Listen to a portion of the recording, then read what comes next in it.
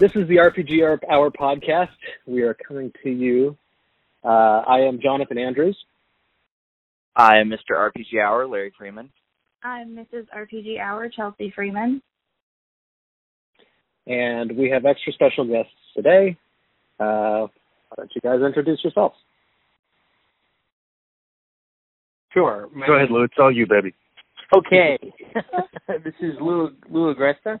I'm co-owner of Iron GM Games and co-creator of Grimmerspace, which is what we're here to talk about. That's right. And I am Ron Barton, and what Lou said. Yeah, the other one. And these guys are brilliant, and we're really excited to talk about their creation. So, first of all, how's life been? You started your Kickstarter, what, was it 20 days ago now? Something like that? And it seems like you guys have just been on the media constantly. I'm sure you guys are really tired. That's right. Which is why this interview is going to be really slow. No. It's been a roller coaster, that's for sure. It's our first Kickstarter, and I think I can speak for Ron and I both when I say it's like having a tiger by the tail that has dragon wings and is flying corkscrews up and down. It's just... It's amazing you said you could speak for me, because not in 7 million years, even with hints, would I have gotten to that sentence. I know. That's why I'm speaking for you. Thank you. So, I'll just attribute it to Ron and it'll all be good. So, roller coaster. Tell us about how the Kickstarter has gone for you guys, like on the ground level.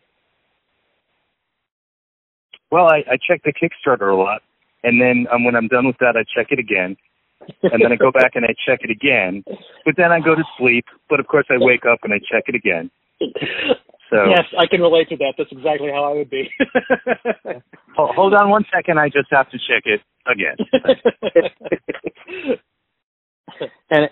and one of the, we divide the various responsibilities. Some stuff we do together.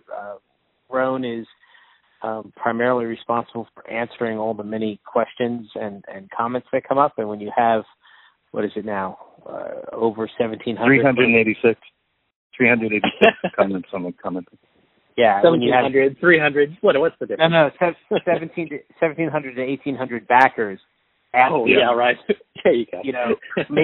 Making almost 400 comments, and not including all the individual messages they send. That task alone is Herculean. Right? Because people have some good ideas too, and they just give them away for free.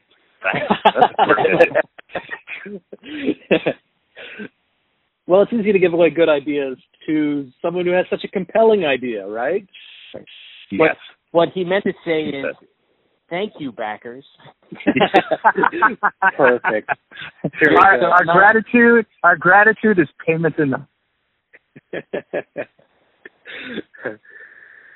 Okay, so I'm sorry. Go ahead.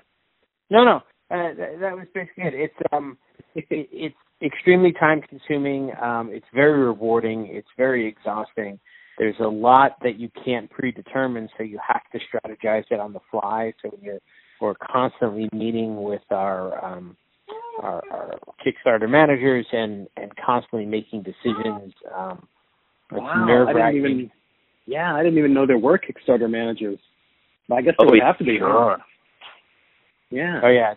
It's a full-time job. Right? Well, we were told it would be, but I didn't really think it would be. My intuition is usually pretty good, but it failed me utterly on this one. Yeah. It's just one of those things you can't appreciate until you're in the middle of it, right? Oh yeah. No, absolutely. It is. As much work as you do, there's more work to be done. Yeah. So, I have a quick question. Was it the Kickstarter manager's idea, or whose idea was it to break apart your stretch goals the way that y'all did? Because I've backed a lot of Kickstarters in my day, and I've never seen such a interactive leveling in regards to your the different levels. I'm trying to pull it up. Well, that's borrowed genius right there. Actually, that's not us. I mean, we got to have input. But go ahead, Lou. Give him the rest. Yeah, it is our Kickstarter manager, Gamerati's brainchild about how to organize that, and the complexity is, and like Ron said, I'd say the genius is in. We started out with a product we would have been content to make and deliver, and with every stretch goal, we've grown it toward our ultimate. Oh my God! If only we could make this product. And at any step of the way, if the musical chairs had stopped and the Kickstarter had simply not grown anymore, that would have been the product that we made, and that would have been okay. And then to grow it along like that, we've got spreadsheet on spreadsheet on spreadsheet, mapping out every single next permutation, and then how to present that. And because the numbers change, there's somebody on hand who's like, we're making decisions about aspects of those on the fly and rushing to get them up. But I will say our layout person, Tiara Linagresta, had just a brilliant insight on how to make that stretch goal bar graphic and key relate to make sense. That's really iconic. Yeah, that was her. She added her genius there. So basically, a bunch of people who weren't us, it seems. Right. Yeah. We just sat there watching, going, "Okay." That's the benefit of having a great team, right? Yes. Yeah. That's very much the case. It's a team effort for sure. So who would you say is kind of the person that you were most worried about during this entire endeavor in regards to potentially overworking themselves? I would definitely put that on Lou. Lou will like go learn a language or a program. I mean, well, okay, so Lou just ran a Roll20 game, first for a group in England, and then for Ivan Van Norman from Geek and Sundry, James Sutter from Paizo, Cassandra Kaw, and Skinny Ghost. And these are like big names. And Lou ran them through Roll20. The thing is, Lou didn't pick up Roll20 until Saturday. So he's a polymath, but he's also a masochist. So he will like say, I've got to learn this thing. I'm going to start at like 11 o'clock to learn it, so I'm ready at 12. Don't call me between 11 and 12 because I will basket case your butt back into the Stone Age.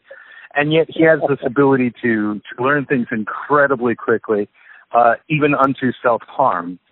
So when something needs to get done, Lou could have a migraine. He doesn't really take sick days. He's absolutely a workhorse. Somebody Master call it Kramer? Yeah, right? That sounds like a really good skill to have. Yeah, and then of course next week I won't remember how to play it. Oh yeah, that's the downside. Well, that's the thing. That's the second half of the story, though. If you watch the Roll20, I was shocked. I mean, he just did so good. He had it mastered, you know. I was looking at the UI and I was like, this is good. If you give me 3 weeks, I'm sure I can come up to speed on this. But he was like running games professionally and really, really well. And he did it with a couple of days practice. So. I don't pay him to say this, by the way. I'll take your word for it. Thank you, Ron. That was very sweet. Absolutely true. What's good? What's Ron's best quality then? Well, what has helped complimenting him Lou. to? I'm the hype man for Lou. Lou's out there going, yo, what's up with them? I'm like, hey, Lou's in the house. So I make noise on the side and point to him. Tell people they just got served by Lou. That's kind of it. If I was going to put it out there, I would say vision and exacting standards are some of Roan's many invaluable assets. He's got an ability to see and put his finger on creatively exactly what's going to make something unique, going to make it special, going to make it really juicy and valuable. And it's, regular art and creativity and writing goes to 10, but because of Roan, ours goes to 11. Awesome. Right? Like there's extra there that if it wasn't for him, it rises from good to great because of Roan. Yeah. But so you know, I actually do pay Lou to say that. My mom's expecting her check.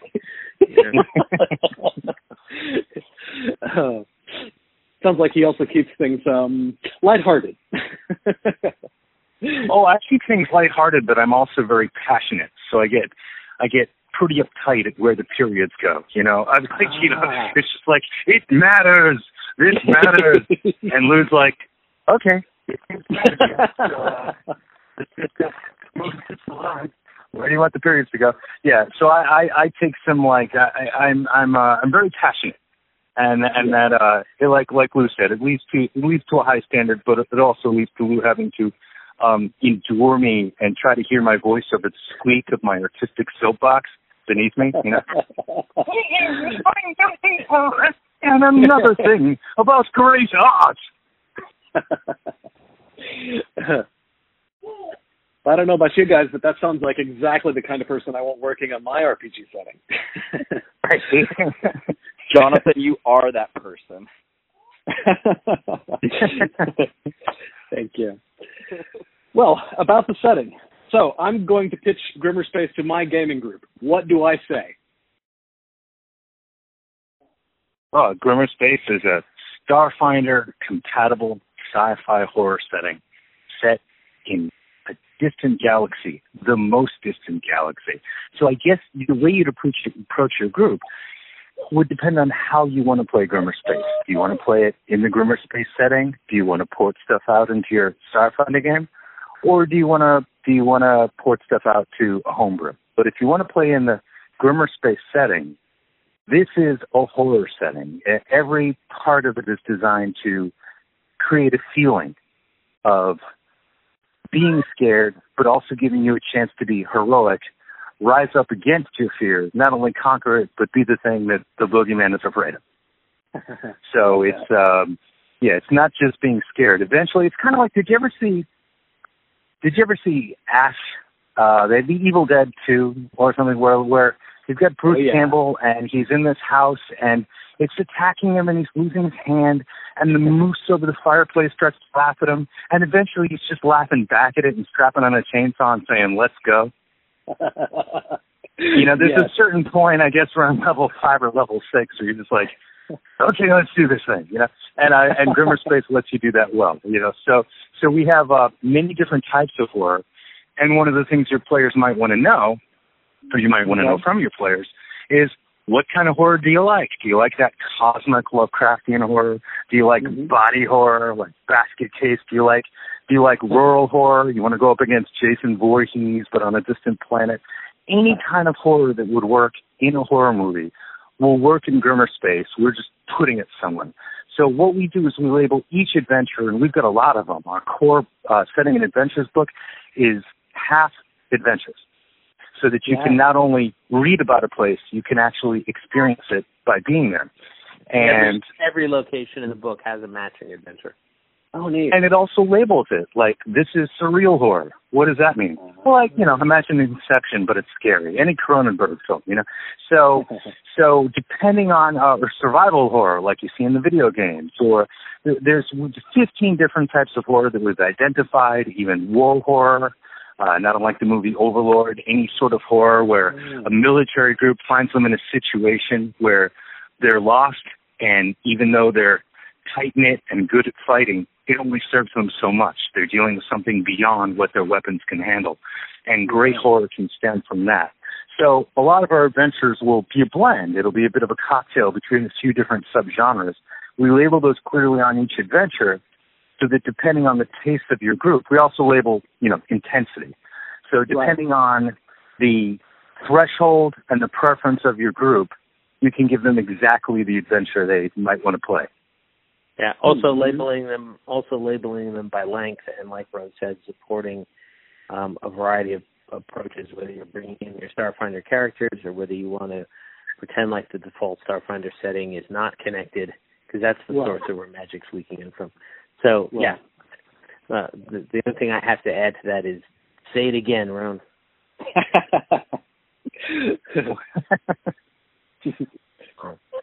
So, I don't know an art influence or if it's if there's a direct influence, but was there any influence from the Alternity setting from second edition and the Spelljammer? Because I've seen some of the artwork looks like it. I don't know if that's just a art influence or if that's actually in the game. As the art director, was Wolfgang Alternity, or who was Alternity? Yeah. Okay. So our friend did Alternity. I actually never saw Alternity. Sorry, Wolfgang, you're a genius, and I'll look into it. But Wolfgang Bauer did Alternity, and I did own I owned the Spelljammer box set way back in the day. Back when it was just a box set, and what was that? Was that second edition or? Yeah. Second edition. I can't even remember. Yeah. So I own that, and I thought it was really interesting. I thought the idea that there was an enigmatic ship, this ineffable craft that they then made an expansion where I think they worked out like the decks of what it would look like inside. I found the mystery of Spelljammer really interesting, but I don't remember a lick of the art. So if there's anytime somebody's, it may just be that things that are well developed might share certain aesthetics in a way. The Grimmerspace aesthetic was not, by design, the original artist that I was looking at versus the artist that wound up hiring. My own concept for what it was I was looking for didn't crystallize until the look started to evolve with the artist. So it was an initial vision where we wanted certain things to come across. We wanted certain moods, and yet the artist really helped make it the case. But working in tandem with each of them, eventually, and they all agree, even when we asked for a new piece recently, somebody said, here, I think this is better. I think this has the Grimmerspace look. So we're hoping that we do actually have a look. The artists think we do. I think we do. And if it looks like, famous franchises like Alternity, great games like, Spelljammer that still has a following, I'll take it. Yes, I meant to do that. I studied them, and yes. Well, I own some of the Alternity books. I've never opened them. Sorry, Wolfgang. Oh no. Sorry again, Wolfgang. We sorry. See you at CenCon. Don't not write for us now. Look at the smile. He's doing Wolfgang's actually doing a monster for him. A monster for our Xenophiles bestiary book. We unlocked that stretch goal. So he was going to do a creature for us until we opened up our mouth in this interview. We had this interview, right? Edit. So we're getting to do more. Okay, so how brilliant was Wolfgang again? So brilliant. Unsparingly so. I love how intentional you guys are about the horror in this. So what led you to this 15 categories of horror? What how did that become a thing? Research. Ron's idea and then research. Right? I mean, that's the short answer, I'd say. Yeah, no, because you know that there's different types of horror, and then I first went to just a great site called TV Tropes, because I said, I bet you TV Tropes has a good breakdown for horror, and they did. But I also realized it wasn't comprehensive. We looked at a PhD paper on horror that had some extra subgenres that I thought were pretty apt, and I thought some of them folded into each other, and so we just made a choice on which name to call it. And then there was one that I identified that I didn't see on anybody's list, and that is war horror. And whether it's The Keep or whether it's Overlord or Michael Pare films where there's strange things under the sand and people in a rock are getting their arms ripped off by monsters, whatever it is, there's definitely a category called war horror, and it would seem a shame to just not brand it. You could call it military horror, but war horror sounds so good. You know, the horror of war. And so, but military horror / war horror shows up in a lot of movies, and obviously if you've got a party of people armed to the teeth taking on things beyond their control, it's pretty perfect for gaming too. Yeah.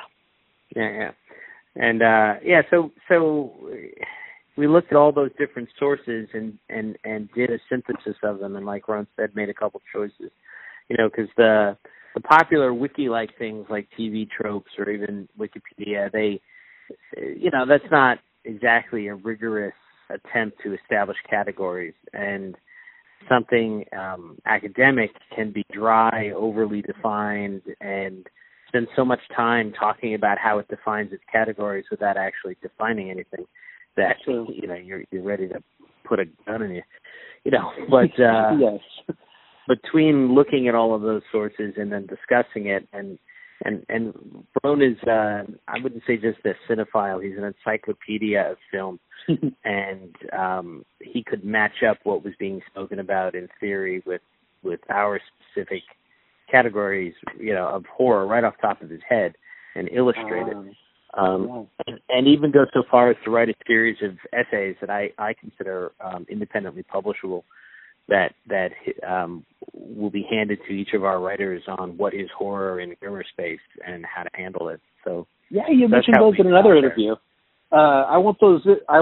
Publish them so I can get them. Right.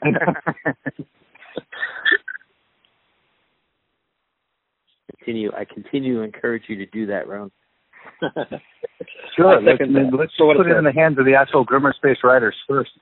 Otherwise, we'll see, you know, Grimmerspace come up before. Right. Sorry we didn't deliver Grimmerspace. We're too busy writing these essays for a horror magazine. I'm editing the fourth draft. Yeah. Respect my gift. Yeah. No. So I kind of going back to just cinema and definitely influence.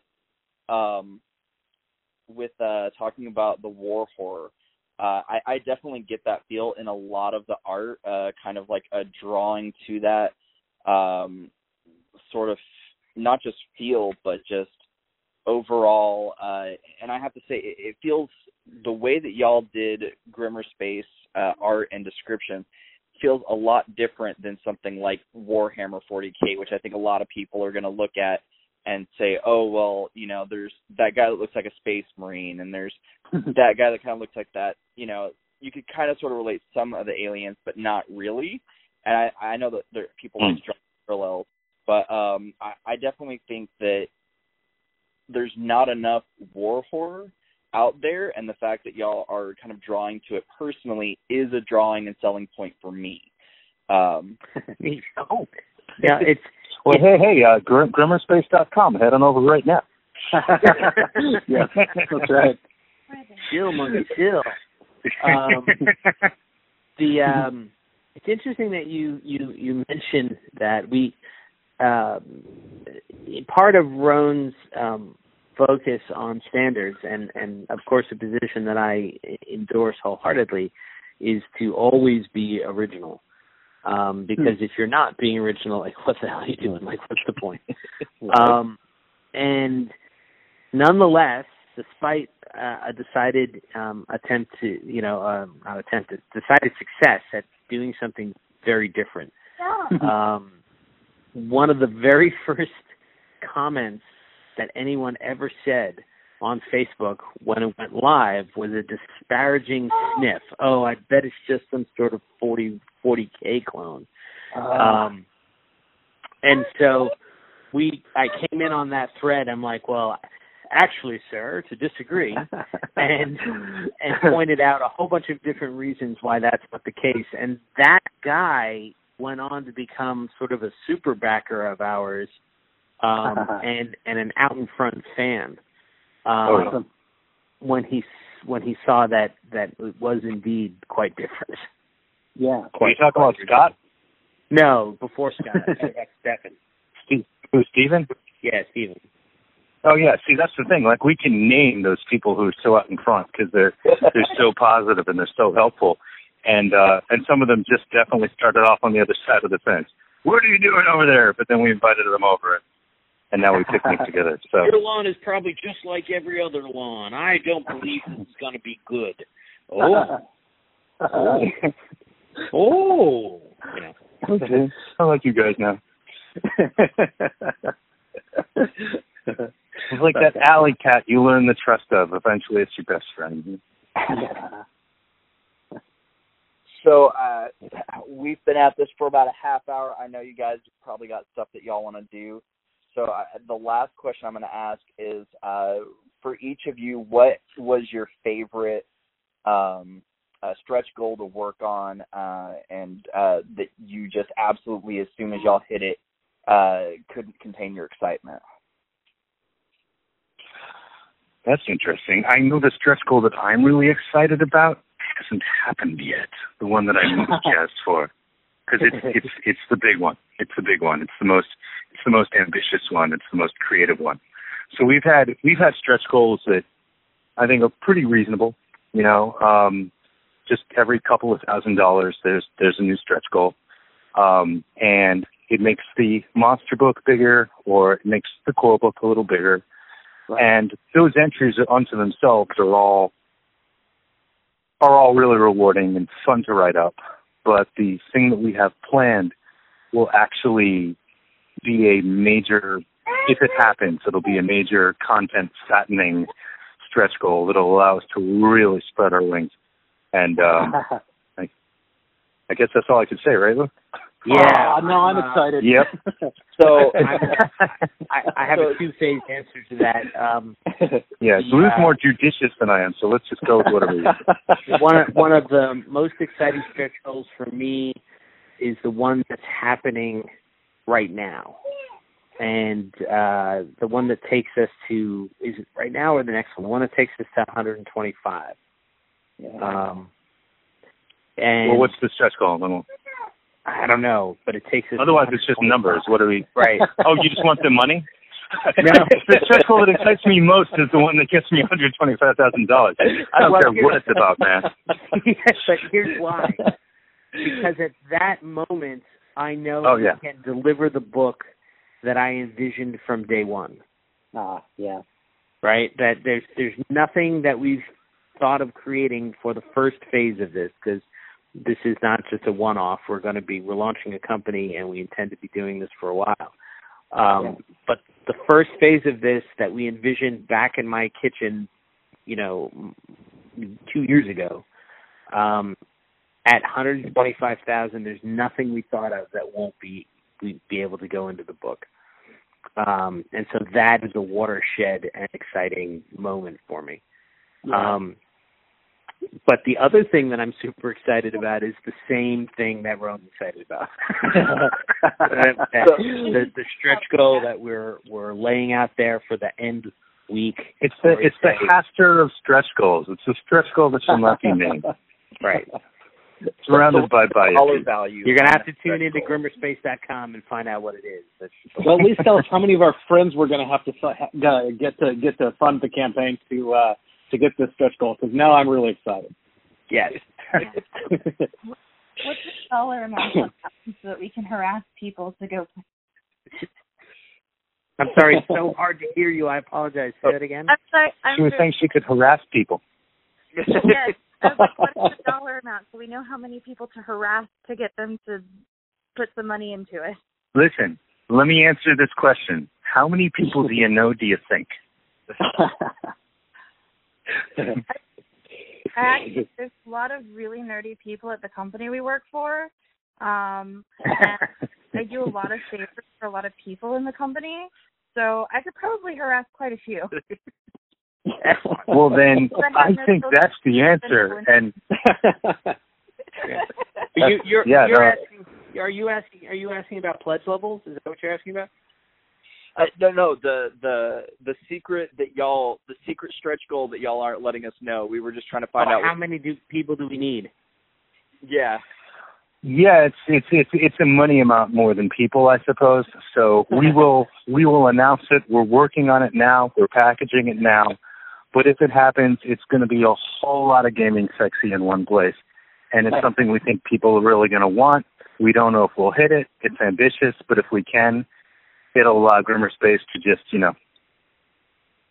kick butt right from the start in a way that was beyond what we originally imagined. It's not only, Lou was saying at 125 we get the original book, the original setup that we wanted, and that's fantastic. But since then, there's been some other ideas, some big ideas, and this one stretch goal would let us some of them informed by backers, what they've talked about wanting to see. But very true. But if you can bring us another 500 backers, we're gonna put your name in the inside cover of the book. We're going to do everything we can.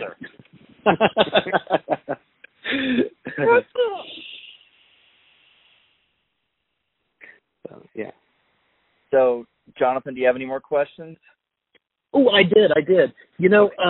On the Paizo forums, one guy asked if Solarians have a place in Grimmerspace. And I've heard a lot about Vody Marines. I've heard a lot about the Thunder Mages. But you guys have been kind of close to the chest on what Solarians are in Grimmerspace. Are they magical? Are they scientific? Are they psionic? Do they have a place in Grimmerspace?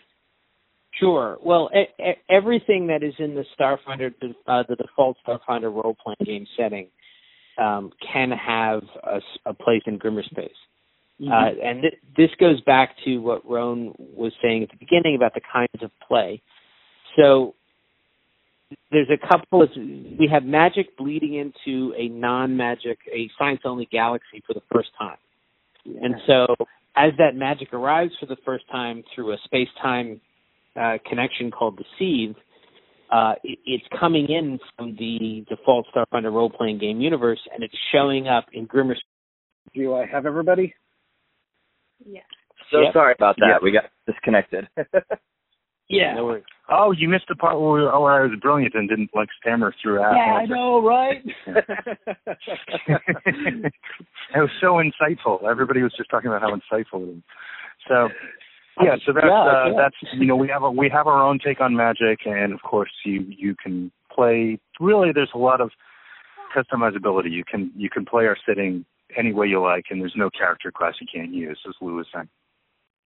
I'm really excited to see what you guys have come up with for this moat thing. That sounds awesome to me.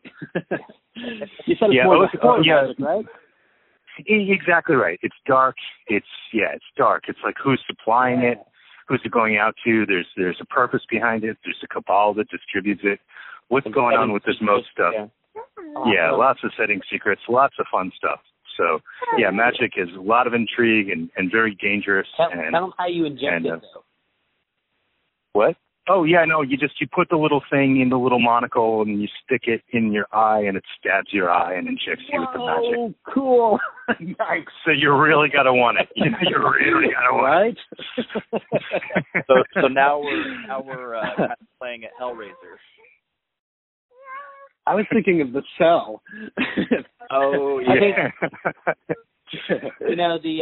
The Cenobites wanted to show up and the Thunder Mages scared them off. Yeah, right. Yeah.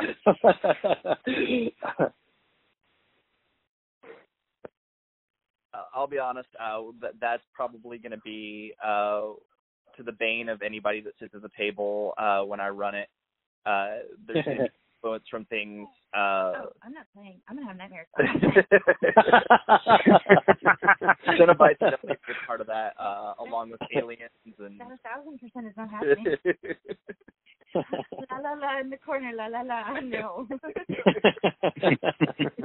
I'll do a few for you.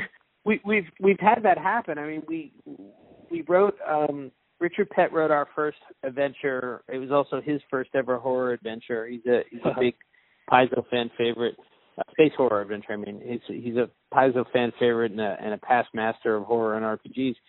And the first adventure grows called Abattoir 8. It's available for free download as part of the Grimmerspace Kickstarter until the end of the Kickstarter. You can get it for free just right on the Grimmerspace.com page. But when we ran people through it, a couple of times we got to certain areas, and the universal response at the table was, nope, nope, nope, nope, nope, nope, nope, nope. Not going there. Nope. Going in the other direction. Nope.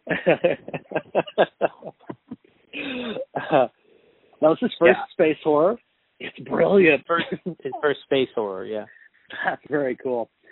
And I love the way you guys added little GM hints in the book to make your personal adventure better. It's just you had that. That's great. I love it. Oh, great. Yeah. Yeah, the Iron Gym hints were a lot of fun. Yeah. And I also run a tournament at Gen Con where GMs improv off of elements we give them to make adventures on the spot, and they get judged on fun. what they did. And they win prizes, and everybody wins prizes, and we give out like 30,000 in prizes to all players and GMs at the World Championship at Gen Con. Yeah. And those GMs are the Iron GMs, and we talk with them a lot, and they have a lot of good ideas about how to enhance the game. So we were actually pulling on partly our own, but partly their wisdom and insight. So wait a minute, why have you guys not published a GM's guidebook yet? If you have all this, Lou used to actually talk about writing a book about GMing. He's a fantastic GM. Right. All right, guys. Sorry we haven't delivered Grimmerspace. We've been busy writing horror essays and writing this book on GMing. Lou, let's solve the whole Kickstarter. Write that book about GMing. And narrative play. How to add narrative play to your Dungeons and your Starfinder. Let's write that one too. Yes. One day, sir. One day. Looking forward to it. Thank you. Stupid. And anything else we can tell you? Anything else you'd like to know?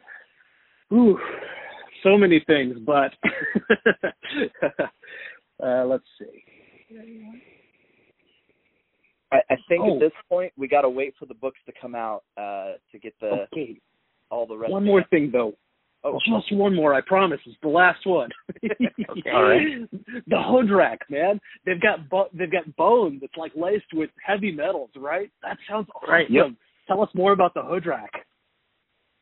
Well, the Hodrak come from a planet with a lot of radioactivity, a lot of heavy metals, be totally toxic. It would just be a you-die planet for a human. And they come from a part of Grimmerspace that nobody travels to. It's called the Gyre. It's basically off the map. Yeah. And they grew up on a planet where, they evolved on a planet where they actually chelate the heavy metals out through their natural bone armor. So when you see a Hodrak, you're probably just seeing it naked, but you can't tell because it just looks like a 7-foot-tall person in bone armor. They're complete, head to toe, all armor, no flesh showing. And that bone that's their natural body, so they can run in that stuff. They can hustle, they can climb, and it's just like strong as power armor. They also have warrior clans and different groups, and they have different roles in society depending on how they bind their bones, the way you bind a bonsai tree. So they can, when they start to grow bones, they custom bind themselves in their youth so that they grow their bones in a certain way and for a certain purpose. And societal function. And they also decorate. So say we've got like a Hodrak Mini. It's pretty cool. But you can customize that Hodrak Mini any way you like because depending on the squad they're in, they paint their bone, they dye it, they do scrimshaw on it. They'll do anything to mark themselves in interesting ways. So they're a very self-decorated, proud, dangerous warrior race. And when they were fleeing the Gyre, why did that happen? Tune in, same bat channel. Same bat. While they were fleeing the Gyre and they were deciding, well, we just got to the top of this galaxy, now let's go conquer everybody. They saw that purple light tear in the nighttime sky that the Thunder Mages came through. Only thing is, in ancient Hodrak legend, they're supposed to go there. That's where they're supposed to go. They're supposed to follow. That's what their mythology says to do, yeah. So they wind up, just because of their own mythology, whether fated or accidental, many of them wind up being the shock troops of the Thunder Mages. Cool. So the Thunder Mages don't just come with incalculable agenda and sorcery. They also are handed shock troops that would make, like stormtroopers, but cooler and more dangerous. All right. And how much is the way it was, and how much is clever Thunder Mage co-opting? Who knows? But they have these huge, they'll have their hallbearer type tribal weapons. They've got good hand-to-hand weapons, but they also have these big sort of football-shaped blasters. Overclocked weapons. They're overclocked. They shoot radiation, and they'll just kill the heck out of you. But because they're immune to the radiation, these weapons are sloppy. These weapons are just portable dirty bombs with the cover off. So you as a human would not want to pick up their gun or be anywhere near it. I don't know if you've seen Chernobyl on HBO, but it'd be about that bad. Or you do, but you just don't. You're just going to survive. You're just going to accept the after effects. You're going to accept the side effects. Yeah. Hold on, Master Chief. You don't want to pick up that alien weapon. Yeah, so they're a really neat group, and we'll get into their culture and their overtly. It's obvious to see what they are, and we'll get into the nuance of them in the book. But yeah, the Hodrak are a pretty cool nemesis, and they're our big warrior race. Like if you the warrior nemesis race. If you go to Star Trek, for instance, you had the Borg in STTNG, and then in Deep Space Nine, you had the Jem'Hadar, and you've always get just some brutal militaristic race that you don't have much of a chance of taking on directly. And that's what the Hodrak are for us. And yet not all of them are necessarily with the Thunder Mages, and that can lead to some intriguing game as well. Well, that's cool. So really what you want to do is modify osteoporosis and get it to them, and basically their armor and weapons are going to completely just fall apart. Yeah. I think you just broke the game, brother. Just broke the game. Osteoporosis bioweapons. It's brilliant. It's brilliant. And once again, our gratitude is enough.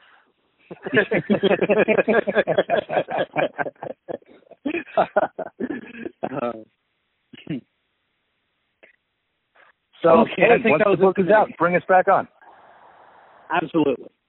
I wish we could say we'd meet up with you guys, but I honestly don't know the first chance we're going to get out to any kind of convention, if at all, this year. So.